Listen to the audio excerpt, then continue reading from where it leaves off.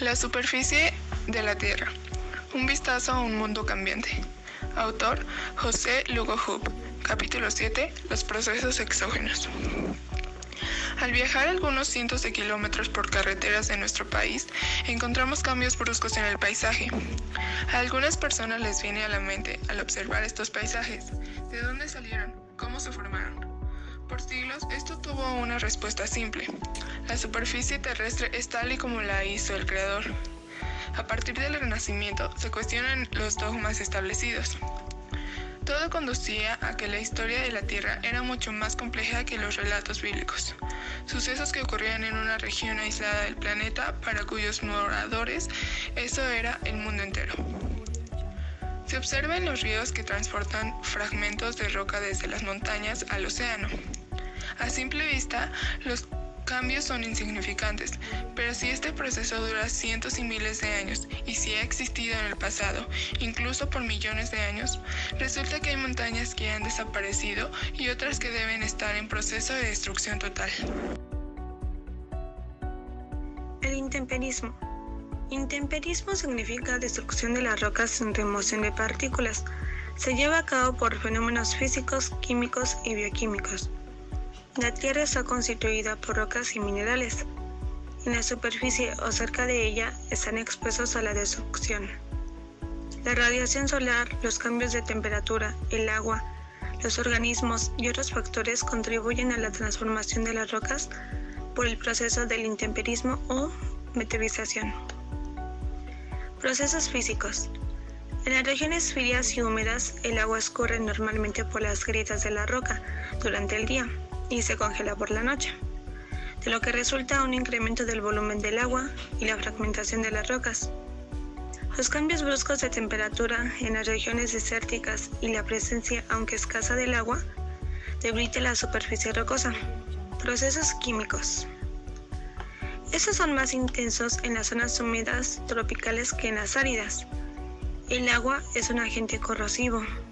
En presencia del dióxido de carbono y oxígeno, reaccionan con los minerales de las rocas.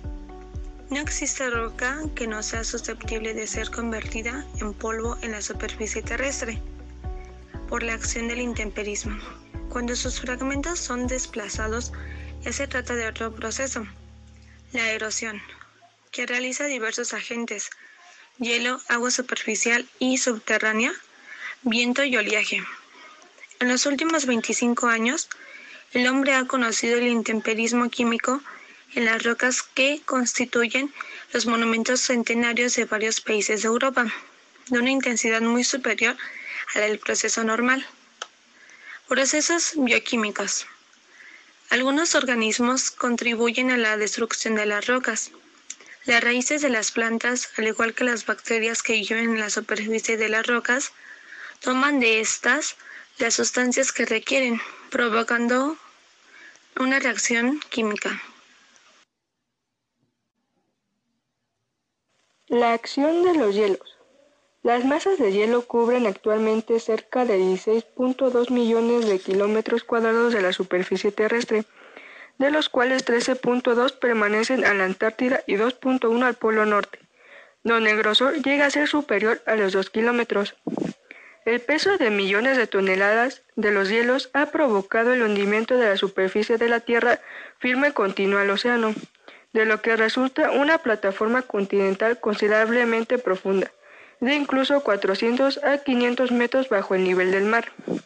La capacidad de destrucción de las montañas pologlaciares es enorme. El hielo arrastra en su contacto con la superficie rocosa fragmentos de diversos tamaños, mismos que se encuentran permanentemente en desgaste por el roce y el choque con el fondo. Conforme descienden, los glaciares se encuentran a temperaturas más altas, hasta una zona donde ya no pueden continuar su escurrimiento. La magnitud del deshielo supera la congelación. El movimiento de los glaciares se produce con velocidades diversas. En los Alpes son de 10 a 40 centímetros sobre el día. Los deltas. Los deltas son grandes formas de relieve de un ambiente transicional, subaéreo y subacuático. El crecimiento de los deltas hacia el océano es de una velocidad variable. En algunas regiones se unen los deltas de 2 o más ríos, como sucede con algunas desembocaduras de las corrientes asiáticas. Forman una planicie déltica de 100 kilómetros en la dirección de la corriente por 300 a 400 kilómetros sobre sus lados. Terrazas fluviales. Son muchas las formas del relieve relacionadas con la acción del escurrimiento superficial. Una de ellas, las terrazas, son escalones que se forman en los márgenes del valle fluvial. Las terrazas reflejan que la erosión no ha sido de la misma intensidad en un tiempo determinado. Los ríos de las zonas áridas.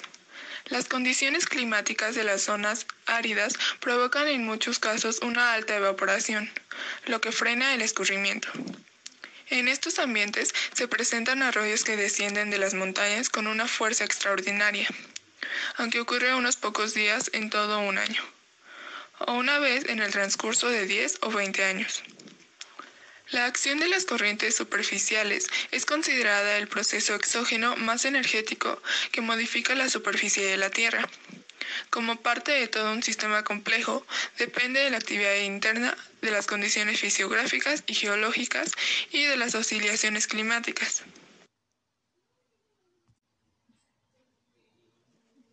Finalmente, así concluye el capítulo 7, los procesos exógenos, con la participación de Mónica Naomi Piña Martínez, Mía Scarlett Bracamontes Méndez y Lilian Matus Guerrero.